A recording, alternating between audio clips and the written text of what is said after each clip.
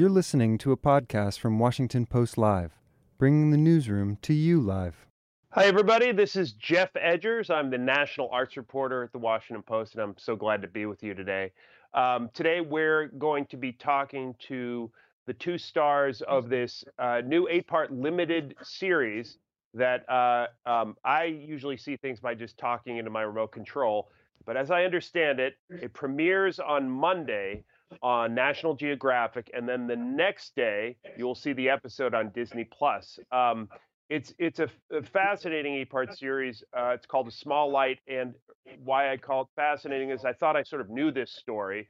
I grew up hearing it, and yet we're learning so much more about it from this. And I'd like to welcome Bel Powley and Liev Schreiber to the Washington Post Live. How are you today? Good, thank you. Great, Thanks for having us. Oh, absolutely, and your performances are wonderful. I'm going to start out with a very easy question, I think. And Bel, I saw you last. I remember it was not a huge part, but it was an excellent part in King of Staten Island, and a little different, right? And Liev, we know you as so many things. Ray Donovan. I have this right here. I carry this with me everywhere. My Marty Baron, and having worked with him for years, Boston Globe and then the Washington Post. But tell me, you two, tell me what drew you to these roles. And Bel, you play Miep Gies, and I hope I'm pronouncing these names right. And you are the Dutch woman in World War II who protected Anne Frank and the Frank family and many others. And Liev, you play Otto Frank, the patriarch and the father of Anne Frank. Yes. Obviously this is a part of history that everyone knows, a bit about. Everyone knows about Anne Frank's diary, and, everyone knows about the Holocaust, but it's also a part of history that I think has been rehashed a lot in film and television. So it was important to me that if I was going to take on this role, it had to kind of be different and fresh. And, I was so blown away when I first read Tony and Joan's pilot I was blown away by how contemporary it felt and how relatable these people felt and how connected I felt to Miep. And I thought, okay, yeah, that's great. Bye. I think it was the same for me. I had just come off, as you mentioned, 8 years of a television show, and not super eager to work, but I was spending time with my kids on the couch and trying to figure out how to explain the war in Ukraine to them. And this script came to me, and I thought, well, that's a pretty great example of how these things find a way of repeating themselves, and what sort of signs to look out for. Which I want to circle back to because it's very important. I do want to show a clip of how you two interact during this series. And this is where Miep is meeting Otto and applying for a job. If we could play that. Football assistant. Mm-hmm. My school team. I sprained my ankle, so I helped the coach. I was hoping for someone with a bit more secretarial experience. Well, I had to keep track of the schedule, so it had secretarial elements. As you can see, I'm new to the language and the local customs, so it's important for me to... Ich kann gut verstehen, wie Sie sich befinden. Ich komme aus Wien. Sie haben keinen Akzent? Ich wollte nicht auffallen, also habe ich den Akzent schnell verlernt. Which shows that I'm a fast learner. I'm sure you are. And once we're up and running, we'll need more people, so why don't you come back in a few months? My parents are going to make me marry my brother if I don't get a job. But it's not as bad as it sounds. I'm adopted, but still, would you want to marry your brother? Don't answer that. I mean, I don't even know if you have a brother, but I don't mean it literally. I just mean I'm desperate. So what I love about that scene, and I think I love about your performance throughout this, Bel, is that I did not come into an 8-part series on the anything involving Anne Frank thinking, boy, the comedy within, right? And but your performance is wonderful in that way. It's not as if you're doing stand up, but it is funny and entertaining in that way, and it brings something different to it. I'd love to hear about that, and also I'd love to hear how you two found interacting as together when you were acting together. Listen, I think, Miep was, and I learned this from kind of reading her book a few times. She wrote a book, Anne Frank Remembered, which was like her first-hand account on the events. And you do really get a sense of like, she was a very vivacious, funny, confident, outspoken woman.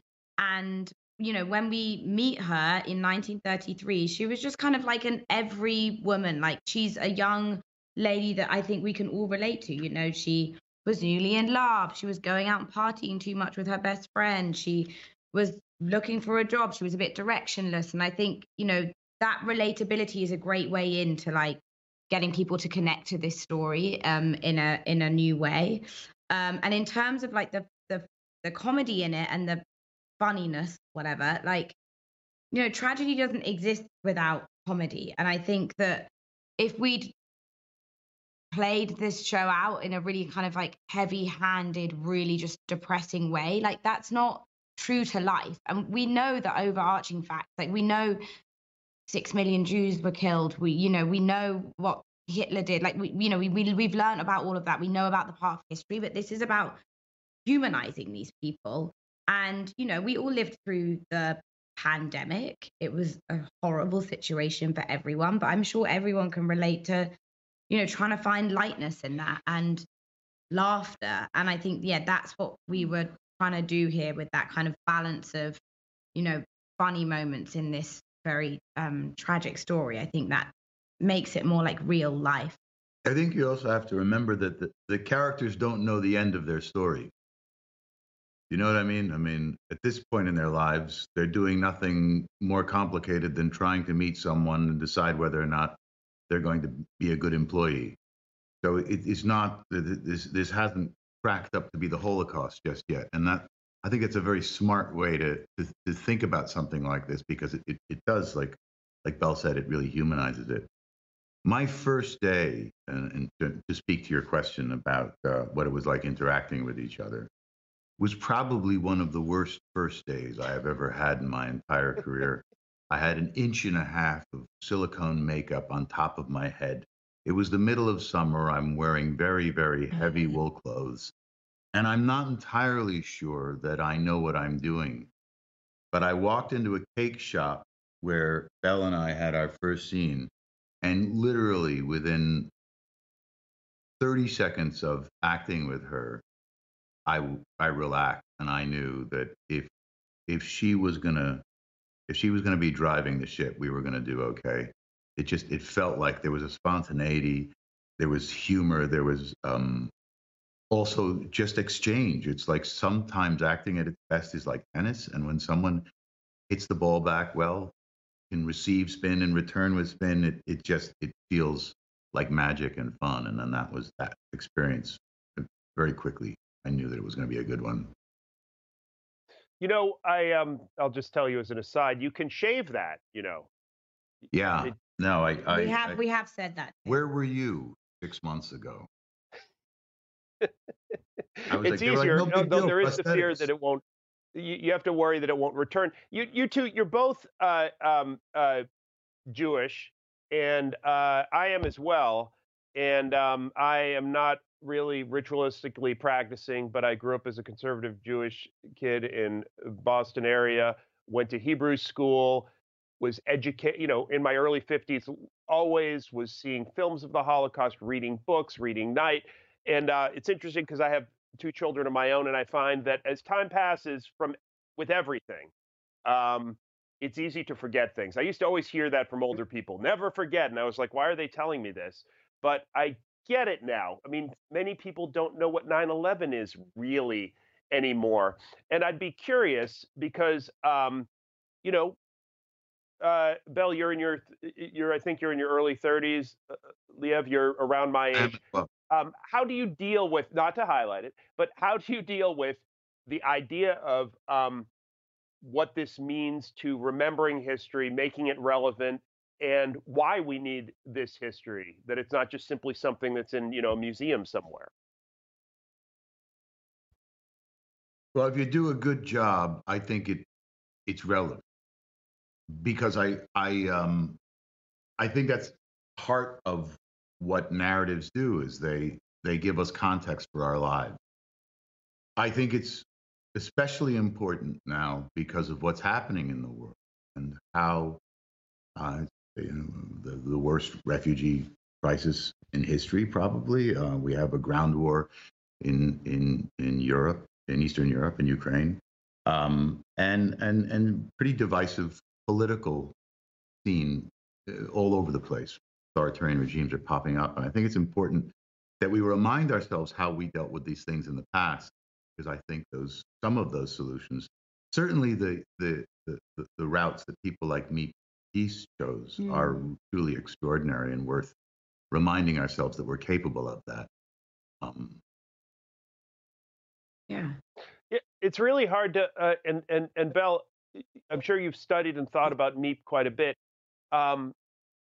It's amazing in a small light that you think about how willing people are to be terrible and to do things you never thought could be done. And then you think about how willing people are to do things that seem beyond our capacity for, thinking of other people, and the charitable nature within us that sometimes we can tap into. And I'd love to hear about how you thought about that character, and how you could feel what she might have felt in those scenes where she's risking her life for somebody else, somebody in some cases she's never even really known before. Well, I think the important thing for me to remember is that she didn't want us to see it as a really huge heroic act. Her kind of mantra until the day she died was, you don't have to be special in order to help others. It's where the title of our show comes from. It was a quote that she ended all of her talks with. She'd say, no one should ever think they have to be special to help others. Anyone, even an ordinary secretary, housewife, or teenager, can turn on a small light in a dark room.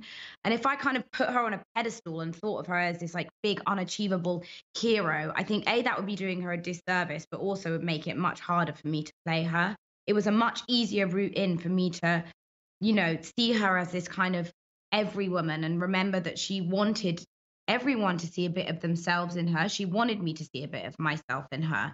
I think that made it much more achievable for me. Otherwise, it would have been too overwhelming, I think. And also, wouldn't have been respecting kind of how she wanted us to see her. What did you both do as far as researching your characters? Because I assume that there's a lot of material out there on these characters, and I'm always interested. It's like a musician. I sometimes hear musicians say, I don't listen to any music while I'm writing or recording. And then others, I hear them talk about all their references and everything. And I'd be curious about how you dealt with the real figures who were behind these performances. Yeah, I get that. Like, I find it not helpful to watch other movies about like Anne Frank, for example, or watch too many other films about this time period, because then you don't want to do like a copycat thing. You want to kind of have your own interpretation. There isn't actually that much, or there isn't any. There's like one video of her making jam, like at the age that I'm playing her. All the other footage of her is her much later in life.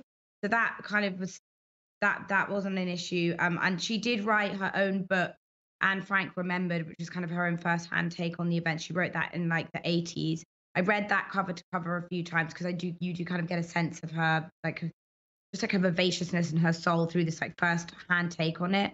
And I also made sure I went to Amsterdam. That was the first thing I did. I mean, also it's like, it was fun. But I'd never been to the Anne Frank house, and I got a private tour of it, and that was obviously really invaluable. And I also cycled a lot of Miep's cycle routes. I cycled her route to work, and I visited her old apartment, and I visited Mawada Plain, the Franks' old apartment, and just kind of immersed myself in this kind of iconic city. But beyond that, for me, acting is present, and you know, at the end of the day, even though it's a true story, like we're telling a story and we're playing a scene. So the most important thing was, you know, working on the script at hand and the narrative that we were telling, and like, you know, playing the scene with Liev. You know, there's so much, of course, you need to do a certain amount of research as a matter of respect. And also, like, you know, you need to, like, you were born on February 15th, like all the things that like make you feel like a whole person. But beyond that, for me, it's the presence of being in the scene that is the most important thing. Liev, I'd like to hear from you too, huh? Yeah, sorry. You know, the folks at the Anne Frank House were really generous with us, and there's tons of footage and documentation on Otto, as well as a book and two docs. The piece that caught my interest was, there were two things. One was the material that Otto didn't want published in Anne's diary, and the other was how proud Otto was to be German. That a big part of his identity was tied into being German. He'd served in their military. He was a banker, and he really loved his life. And I think that piece of not being able to be German was very hard for him. Was that his Jewishness prevented him from being German, and I thought that made a lot of sense to me as an inroad to a character, which was part of why, you know, we leaned into the dialect so hard and made the dialect specifically non-Yiddish and much more sort of traditional Hamburg kind of sound. As far as the stuff that I found most interesting about their time in the attic, was knowing how much they were struggling as a family, and the things that Anne had written that Otto didn't want in the diaries about her parents fighting, and imagining being in that sort of situation with someone where you can't be alone to work something out or talk something through for almost 2 years, was just it was a really captivating idea. It made it feel very human to me, or much more intimate than I would just, you know, the notion of a guy who's, I guess the trope is that the lengths that Otto Frank went through to protect his family, when in reality it was much juicier than that. It was much more complex and human and full, and as like you referred to, like the humor in the first scene. Why shouldn't those people have humor? Why shouldn't those situations be awkward? And I think bringing some of that kind of Teutonic control to the character, I think, allows for the kind of comedy that you get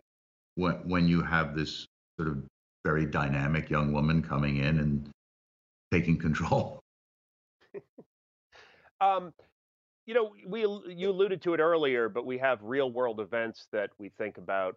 We obviously are thinking about this crisis with, I mean, we have a refugee crisis all over the world, but it's been highlighted in recent years. And then also we have what's going on in the Ukraine. And I know, Liev, I think people sometimes think you're from there, and it's your grandfather on your mother's side who emigrated from there. Is that correct? Yes, and my mother's grandparents. But you've been I'm very American. involved in this. You've been very involved. You have an organization now. I'd like to hear a little bit about what's going on with you there, and how that connects to this. You know, if you, I assume you've thought about that connection. Yeah.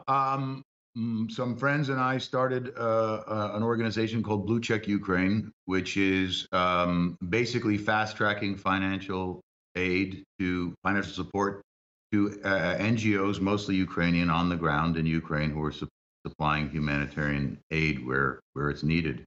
We work with an international law firm called Ropes and Gray, who vets and verifies everybody, so people know where their money is going and exactly what it's doing. It was a result of a friend calling me and asking me if I wanted to do anything with them in terms of telling the stories of people. And at that point, I'd been watching the war on the couch with my kids, and I really didn't feel like telling the story or anything dramatic or theatrical or interpretive made sense. And I sort of said to them in no uncertain terms, look, if you want to help, just send money. And then a guy called back and gave me some ideas about how we could do that. And I jumped on board. It was around after my first trip, not my first trip, because it's probably my third trip. I'd been there a few times before to shoot as well, because I made a film about Ukraine. And after that third trip, I got this script, and it occurred to me that this was a really, really extraordinary way to touch those themes of why it's so important that we remember in America what's happening in Ukraine and how profoundly it affects us, our democracy, and for that matter, all of Western Europe and the world. It's a hard time, obviously, as people know, in Ukraine, and as support and political opinions and ideas waver in this country, it gets lost a little bit in the conversation. And I think for me, reading this script and hearing Miep's story reminded me of the humanity and the lives that are at stake right now in Ukraine. Yes, and I want to. We don't have very much more time, and I do really. I just got to say, I love Bel's performance. So I want to go back to that. I want to show another clip, which allows us to see some of the drama here. We have a second clip, which is kind of like a intro to the series. If we could show that.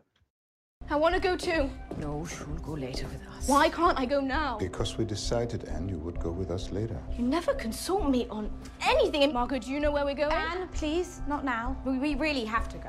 I don't know either, Anne. Well, goodbye then. No, we're not saying goodbye because we'll see you soon. How soon? Don't worry, in a few hours. So the hiding place is in town? Well, you really are a pain in the ass. So are you. Can you go and get your sister's coat, please? Listen to me, darling. It's just an ordinary bike ride, okay? Yeah. Yeah? That's better. And remember... I know. Do what Miep says. Good girl. So, Bel, I want to ask you. It's clear from what you described. You took this role very seriously. You did the kind of research you did not have to do. You read this book multiple times. You're riding the bike around, but you're also a trained actor. And I assume that there are things you do when you come to a performance to also turn that material off and to realize, hey, I'm not doing a history lesson here. I'm also trying to bring the energy and beauty to this character so people are captivated. Does it become harder when you've done that research? And how do you go, you know what, I'm just going to be really compelling in this moment, and I'm going to figure out how to perform this rather than be saddled by everything I know now?